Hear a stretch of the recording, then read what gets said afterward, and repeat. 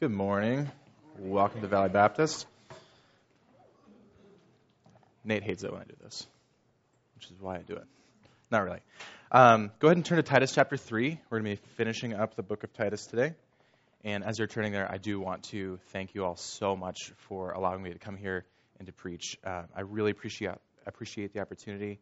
And like Gunnar said, that's not something that a lot of guys my age have the chance to do. And I'll say a little bit more about this later, but there are a lot of reasons that I'm really, really thankful to be here at Valley Baptist, the church I grew up in.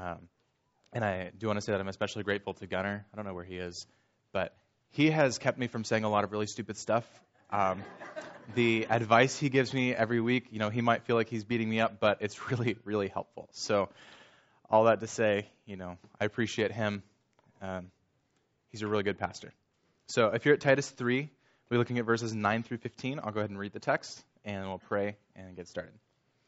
So Titus 3:9. But avoid foolish controversies and genealogies and strife and disputes about the law, for they are unprofitable and worthless. Reject a factious man after a first and second warning, knowing that such a man is perverted and is sinning, being self-condemned. When I send Artemas or Tychicus to you, make every effort to come to me at Nicopolis, for I have decided to spend the winter there. Diligently help Zenas the lawyer and Apollos on their way, so that nothing is lacking for them. Our people must also learn to engage in good deeds, to meet pressing needs, so that they will not be unfruitful. All who are with me greet you. Greet those who love us in the faith. Grace be with you all. Our gracious Heavenly Father, I thank you for your word and for the time that you've given us to study it. I thank you for this church, for their graciousness, and I pray that as we finish up this study of the book of Titus, we would learn well, we would understand the main points of the book, and we would let these truths, the truths of your word, impact us deeply. And I pray all this in your name. Amen. And so, as we wrap up the book of Titus today, I do want to go back and kind of revisit some of the stuff we've already learned, because today's passage, in many ways, is a summary of the entire book of Titus. And that's pretty common in books of the New Testament. A lot of these were written as letters, and in letters at that time, in the 1st century A.D., it was common for the ending of the letter to be a broad summary. And so, by looking back at what we've already learned, we can learn about some of these main themes, the things that are mentioned here at the end of the book, and we can understand in greater detail how they apply. So the first thing I want to look at is the purpose of the book. So if you remember 6 weeks ago, when I first started preaching in Titus, we looked at Titus 1:5, and I said that verse is kind of a summary statement for the entire book. So go ahead and turn there. I want to read that just so we have it fresh in our minds. Titus 1:5 says, "For this reason I left you in Crete, that you would set in order what remains and appoint elders in every city as I directed you." And so what we see here is Paul's explanation to Titus of the reason he had left him in Crete. He had two main jobs. He had to set in order the things that remained, which refers to correcting false teachers who were damaging the witness of the gospel. But then he also had to appoint elders who would push the gospel forward. So he wanted to stop the people who were damaging the gospel, and he wanted to set up people to bring the gospel to others. And so we see that the root issue is the advancement of the gospel. Paul wanted the gospel to go out to those who hadn't heard it, but he also wanted those who had heard it to hear a fresh and new reminder of it. He wanted to protect the integrity of the gospel, and for him, that meant he had to show how the gospel impacts the lives of Christians and non-Christians alike. And so he wrote this book to kind of address some of the main issues, to guard against some of these issues that were related to the gospel, especially with false teachers. And so remember, we learned that false teachers were causing all manner of controversy. They were causing issues for the church. They were preaching these Jewish myths. And that refers to parts of the Old Testament law that they were saying had to be followed by New Testament Christians. But the Bible, the book of Titus and Paul says, no, that's not true. Like, these things do not have to be followed by New Testament Christians, by Gentile Christians. And he wanted to make that point really clear. Look at Titus 1:9. Paul says these are qualifications for the elders. Holding fast the faithful word, which is in accordance with the teaching, so that he, the overseer or elder, will be able both to exhort in sound doctrine and to refute those who contradict. So we see that these people are to exhort, build up the church with sound doctrine, but they're also to refute those who contradict, the false teachers. And that's really important. And that shows us how Paul wanted Titus to understand this responsibility of having solid teachers in the church, godly teachers. And we learned about what it looks like to be a mature Christian. And a mature Christian is the type of person that Paul wanted to serve as an overseer. We saw these people defined in Titus chapter 2 and chapter 3 as godly men who were able to defend the gospel, able to help those in the church understand the gospel, people who know the truths of the gospel, and they can teach these things, and they can rebuke those who teach things that are contrary to the truths. Like I said, the root issue is the gospel. Now, if you were to walk out the doors of this church today, and you go to lunch, wherever you go, and someone happens to ask you what the gospel is, they ask you to explain the gospel, could you do it? Could you give a solid explanation of the gospel today? I want to spend a couple minutes understanding what the gospel is because it's so important. It tells us how to be saved. It tells us how to live. And I've already defined these two things as kind of the main themes of the book of Titus. Salvation, how to be saved, and sanctification, how to live. So let's look at what the gospel is. And we see in the book of Titus a very detailed, lengthy explanation of the gospel. But I want to flip over to 1 Corinthians. We're looking for 1 Corinthians 15. Because what we see there is a really kind of simplified, boiled down statement of the gospel, which is really helpful. And so as you turn there, remember that the book of 1 Corinthians was a book written to a church that had some pretty serious issues. Paul wrote the book to address those things, to address their sin, to say, stop it, to tell them to stop living in sin. And he wanted to remind them of the truths of the gospel, to show them how to live their lives. So 1 Corinthians 15, I'm going to read the first couple of verses, starting verse 1. 1 Corinthians 15:1. Now I make known to you, brethren, the gospel which I preached to you, which you also received, in which also you stand. So he says, I preached this to you, you know it, you stand and live in this gospel. He's reminding them of these realities. Verse 2, by which also you are saved, if you hold fast the word which I preached to you, unless you believed in vain. For I delivered to you as of first importance what I also received, that Christ died for our sins according to the Scriptures, and that he was buried, and that he was raised on the third day according to the Scriptures. What we see here is Paul's explanation of the gospel in the simplest terms possible. Christ died, he was buried, and he was raised again on the third day, all according to the Scriptures. This is what was promised by God to us. And if you believe this, you can be saved. And now, I said this is what's promised by God, and we believe it to be true, but the reality is this is a 2,000-year-old text. And so I can understand, you could look at this and say, okay, well, this is 2,000 years ago. Who is Paul? Why does he even, why are we to believe him? And I do want to point out, I'm not going to read it, but the next couple of verses 5, 6, and 7, and even 8, Paul mentions a number of different people who saw Jesus with their own eyes. And at the time of his writing, those people were alive. And so he wasn't just going to say, these things are true. He said, no, these things are true. These people saw, and if you want to know about it, go ask them. He had eyewitnesses to testify to the truth of the gospel.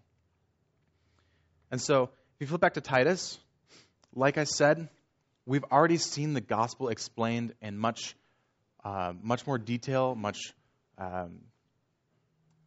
larger terms.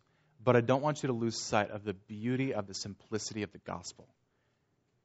God loved us enough to offer us a way to be saved from our sin. And that is through his Son, Jesus Christ.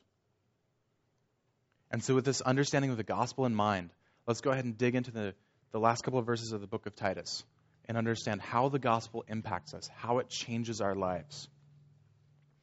So remember, as we go into Titus 3:9, Paul has just finished explaining the gospel, telling the church that the gospel is a trustworthy statement there in chapter 3, verse 8. It's a trustworthy statement. And he says that the gospel is good and profitable for all men. Those two terms especially will become really important for today's passage. And so in Titus 3:9, we see the first thing is a command. Avoid foolish controversies. Foolish controversies. This is an important point. Not all controversy is bad. In fact, some controversy is really good and healthy for the church. In the days of the early church, 200, 300, 400 AD, there are many questions that the church needed to answer. Questions that were extremely important, like, is Jesus Christ fully God and fully man? And how does that work? They had to answer questions about the Trinity. How can God be three in one? And these are things that they had to search the scriptures for. They had to wrestle with. They had multiple church councils. And the result of those church councils are what we know today as the creeds or confessions of faith. Statements of faith that are not scripture, but are solid and well-written statements that we can hold to. The controversy that they faced forced them to refine their doctrine and to understand exactly what they believed and why they believed it. And to kind of bring this closer to home, I want to share a controversy from my life that has really shaped where I've gone, the direction that I've gone, and a huge part of it ties back to this church. About 5 years ago, I was part of a Bible study with a couple of my brothers. It was through another church, and I don't want to say any names or point any fingers because these people are good people. They love God. They worship God truly. I happen to have a theological disagreement with them. That's okay. I can still be friends with them. I can still call them brothers and sisters in Christ. And so what happened is we were in this Bible study, and the guy who was leading it said something that I didn't understand. And so it caught my attention, but I didn't really understand. I didn't understand what he said, so I couldn't really ask him to clarify. I didn't know enough to ask for any clarification. But then the next day in church, I was sitting in that back corner, and Gunnar was preaching, and he said, some people will say this. And he described exactly what the guy had said the night before. And he said, but I don't believe that's true. And here's why. And he went through the scriptures to show why he doesn't believe that particular doctrine is true. So, of course, at this point, I was confused. I'd heard one person who I trusted the night before say one thing, and I heard Gunnar the next day say the exact opposite thing. And so after the service, I went and talked to Gunnar, and I asked him, okay, what's going on here? I'm confused. And Gunnar was really helpful in offering me books to read, helping me walk through the issues, understand the issue. And that week when I was kind of wrestling with that is a huge part of why today I'm studying God's Word. I want to become a pastor. I want to teach because I want to be able to explain things similar to the way Gunnar did to help with that kind of question. And so as just a total side note, Gunnar mentioned to me that he absolutely loves it when you all ask questions after a sermon. And I can definitely say I do too. If you have a question about anything I say, please ask me a question. I love answering your questions. And so anyway, the point there is that the controversy that I faced and not understanding what was going on there and wrestling with the two different doctrines forced me to understand the scriptures better and has ultimately changed the direction of my life and where I plan on going long term. And God has definitely worked in me a lot since then. But like I said, I chalk up a lot of my desire to go into ministry to that 1 week. So with that explanation aside, controversy is not bad. Paul says foolish controversy is a problem. And Titus says to avoid foolish controversies. And the best illustration I have of foolish controversies comes from my time living in the dorms at school. When you put 30 college-age guys together, you are going to have some controversies because they all think they're right, and they think that anything that they believe automatically trumps anything that anyone else believes. I'm guilty of this as much as anybody else was. But so I remember my freshman year, there were about 20 freshmen on a floor with about 30 total guys, And for the first couple of weeks, homework load is easy. Everyone's kind of getting to know each other, recognizing the differences, and there's no shortage of controversy. Every single night in the public spaces on the floor, there would be an argument, a discussion about anything from whether chocolate or vanilla ice cream is better, to iPhones or Android phones, to you name it. Silly, foolish arguments. And this is what Paul is telling Titus to avoid. The foolish arguments that have no purpose, that have no point. Foolish controversies. Arguing over useless, unimportant things. And Paul doesn't want Christians to do this. And one point I do want to make really clearly, and we learned a little bit about this last week, there are times when it's appropriate to be controversial even today, especially in the realm of politics. We know that some of the things that the Bible tells us to do are not popular with our culture, with our government. But in those things, it is okay to follow the Bible, to be controversial. But also understand that there is an important distinction between holding a biblical point and holding a political point. And be certain that your political points do not negate the gospel. Allow the gospel to shine through. And if you can avoid a political conversation and instead steer it towards a gospel conversation, that is worth it every time. That's a really important distinction. So moving on, still in verse 9, Paul tells Titus to avoid genealogies and strife and disputes about the law. And I don't want to get stuck in the weeds here because all three of these things refer back to the same thing we talked about with the false teachers who are teaching Jewish myths. All of these things they fall under the category of these Jewish myths. They're all foolish controversies. These are things that the Bible does not command, that false teachers were saying were necessary. And so remember, back in chapter 1, verse 10, Paul calls these false teachers rebellious, empty talkers, and deceivers. And he calls out those of the circumcision. These are the false teachers. These are the people who are teaching the genealogies and strife and disputes about the law. And Paul says to avoid these things. And we see in the last half of verse 9 the reason. It says, "For they are unprofitable and worthless." Does that sound familiar? It should. Turn back to Titus 1:16. The description of those false teachers, people who are defiled and unbelieving. Titus 1:16 says, "They profess to know God, but by their deeds they deny him, being detestable and disobedient and worthless for any good deed." Now turn forward to Titus 1:8, which we looked at last week, which describes the gospel. This is a trustworthy statement, and concerning these things I want you to speak confidently, so that those who have believed God will be careful to engage in good deeds. These things are good and profitable for men. The false teachers are detestable, disobedient, and worthless for every good deed. The gospel motivates us to engage in every good deed. And it is good and profitable for men. Do you see this contrast between what the false teachers are teaching and between what the gospel teaches? That's the contrast that Paul is emphasizing for Titus here in verse 9. These foolish controversies are worthless and unprofitable, but the gospel is good and profitable for all men. And it's important to know that the gospel is profitable for all men, not just those who are saved, not just those who haven't heard the gospel. It saves us, and it also tells us how to live. And this ties back with the idea we've seen throughout the book of Titus of being sensible. Remember, we saw that word a lot in chapters 1 and 2, talking about the way that a mature Christian must live. They must be sensible.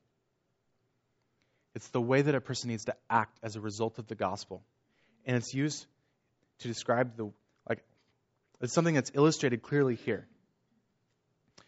Like I said, controversy is not bad, but we must be sensible so that we don't argue over foolish things.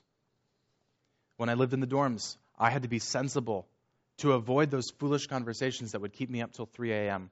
or would keep me from doing homework. Being sensible for me in that time meant choosing the right thing to do. Let's move on now to verses 10 and 11. They're both connected. And what we see here is instructions for Titus in how to handle a factious man.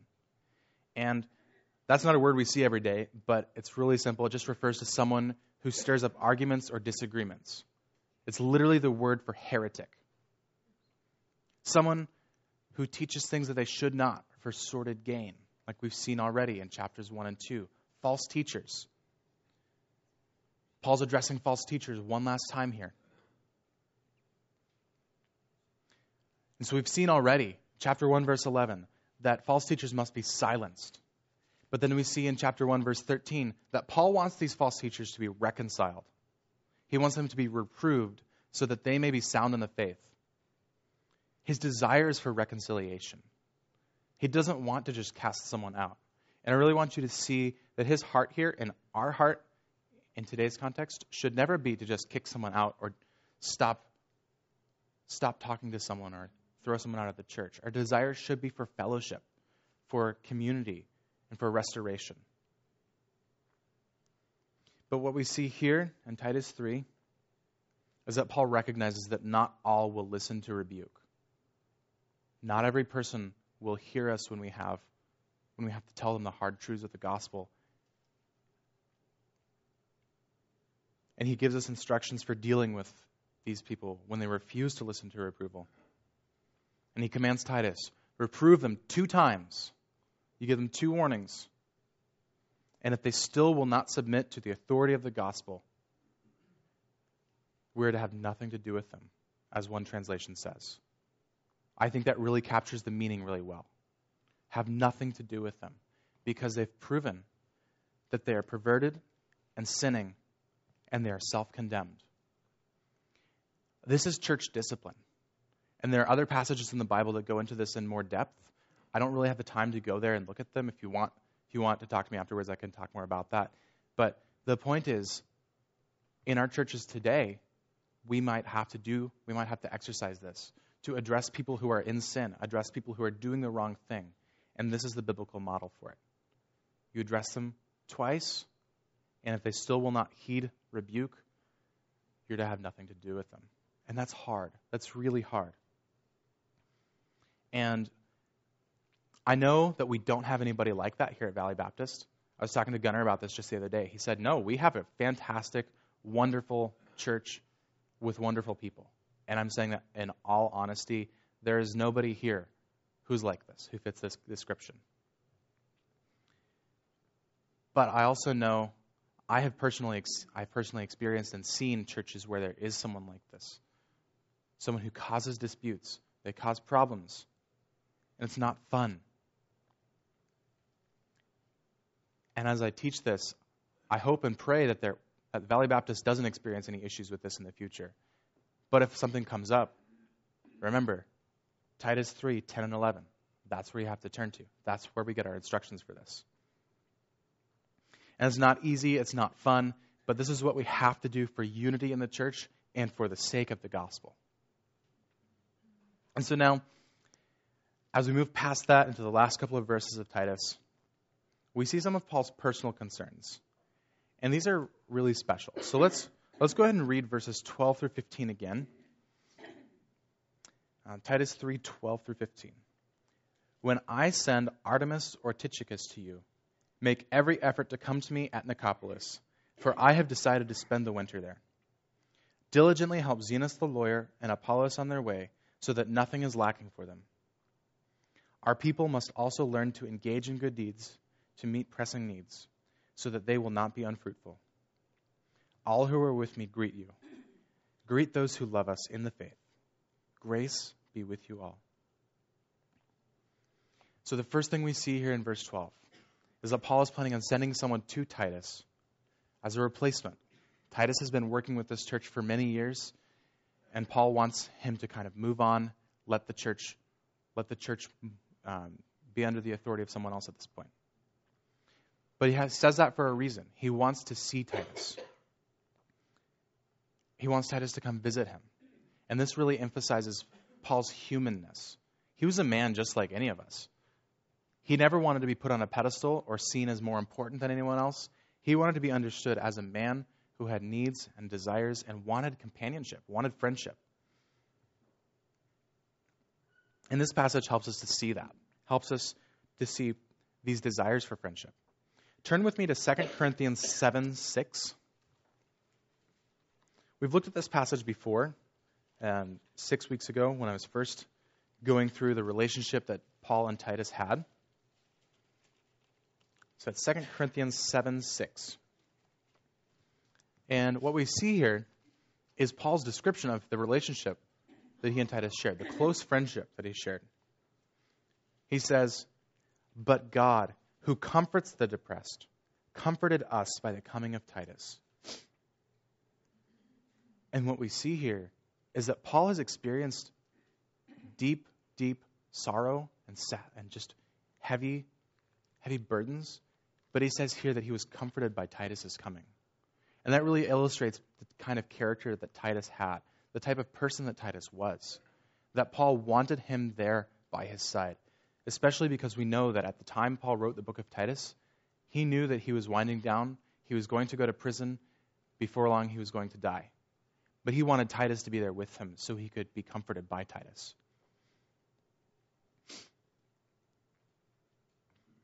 And this reminds me of the fact that serving in ministry really, truly creates a special bond with someone. It reminds me of the first church that I served with in Chicago. I was there for a year. I led worship for them every week. I preached once. That was the day that I prayed the rapture would come.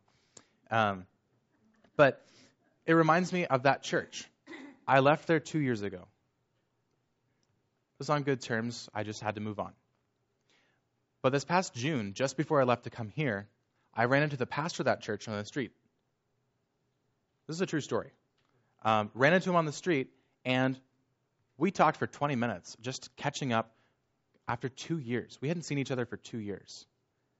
But because we'd served Christ together, we'd proclaimed the gospel together, we could pick up right where we left off. It also makes me think of my friend Brandon. He and I were in the men's choir at Moody for 1 year together. He was a senior, I was a freshman. And during that year, we traveled to the Midwest, we sang concerts, we preached the gospel. He's been gone for 3 years, gone from Moody, gone from Chicago for 3 years. But every time he comes back to Chicago, every time he visits, I make an effort to sit down with him, get lunch with him, get coffee, whatever, just to catch up. Because we have a special bond because we've done ministry together. And I'm certain Gunnar could back me up on this, just say like, hey, yeah, people you've served with in ministry, you build a special bond.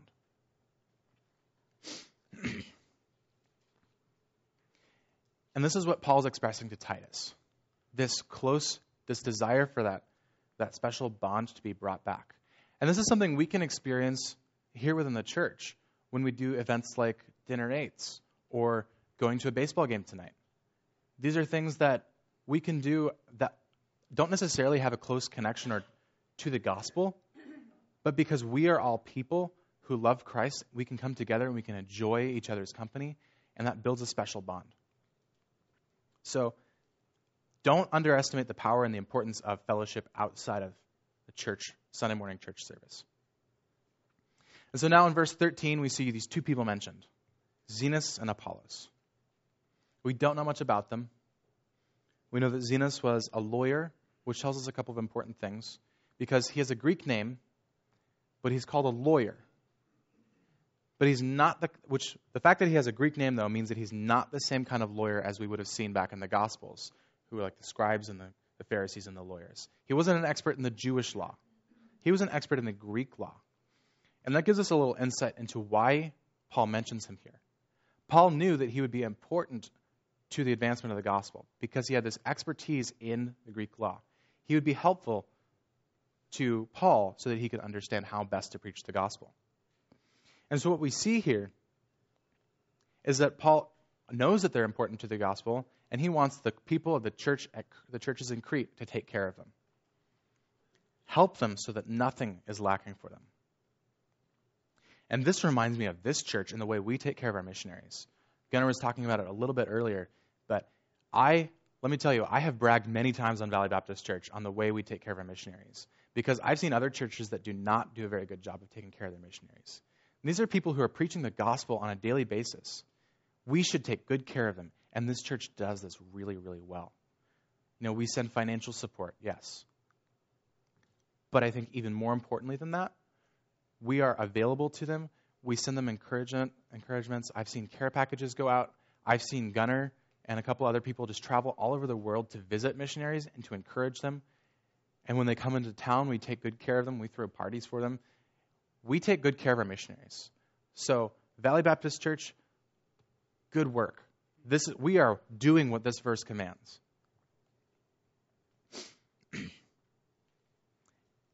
And as I say all that, I also want to say thank you because I have experienced that support as well. I know that there are many of you here who pray for me, and I'm deeply thankful for that. I've also received financial support in the past, and I'm deeply thankful for that. And in much the same way, this is what Paul is telling Titus to do, to go out to help these people who are advancing the gospel. And so now with his final verse, Paul shows his humanness one more time by saying, all those who are with him, greet them. And he asks Titus to greet all those who love them in the faith. And he closes with this statement, grace be with you all. Flip back to Titus 1. We see in Titus 1:4, he includes grace in his greeting. Now turn to Titus 2:11. He says, for the grace of God has appeared, bringing salvation to all men. And now here, at the end of the book, we see grace be with you all. And I want to emphasize this theme of grace that runs throughout the entire book of Titus. Grace is important. The grace of God has appeared, bringing salvation to all men. The grace of God is what saves us. This is really important for those of us who have accepted Christ and for those of us who have not. And I want to make sure that the gospel is crystal clear here. If you have not accepted Christ as your Savior, know that Christ died for you. He was buried and he rose again to take away your sin and to save you. For those of you here who are saved, give glory to God. He has done much in you. He has saved you. And let that grace that he has given you work in you to produce good deeds and to motivate you to live more like Christ. As Christians, one of the things that we are called to do is to protect and guard grace. And this comes out when we look at any cult, any offshoot of Christianity, because I guarantee you, every single cult, every single offshoot suffers from a lack or a misunderstanding of grace. Grace is critically important to the life of the church. So, guard it, protect it. And I pray that all these things are true for you, that you would know the grace of God. That the grace of God would work in you, that you would feel it, you would understand it, and that it would change the way you live every day. Let's pray. Our Heavenly Father, we thank you for your grace. Thank you that through your grace you have offered salvation to all men. Give us the faith to accept this gift. Allow us the strength to live in it. Allow us to understand how it must impact our lives every day. I pray for everyone here at Valley Baptist Church that they would know and experience your grace. I thank you for how faithfully they serve you and how faithfully they follow your word. And I pray that you'd bless us and be with us today. And I pray all these things in your name.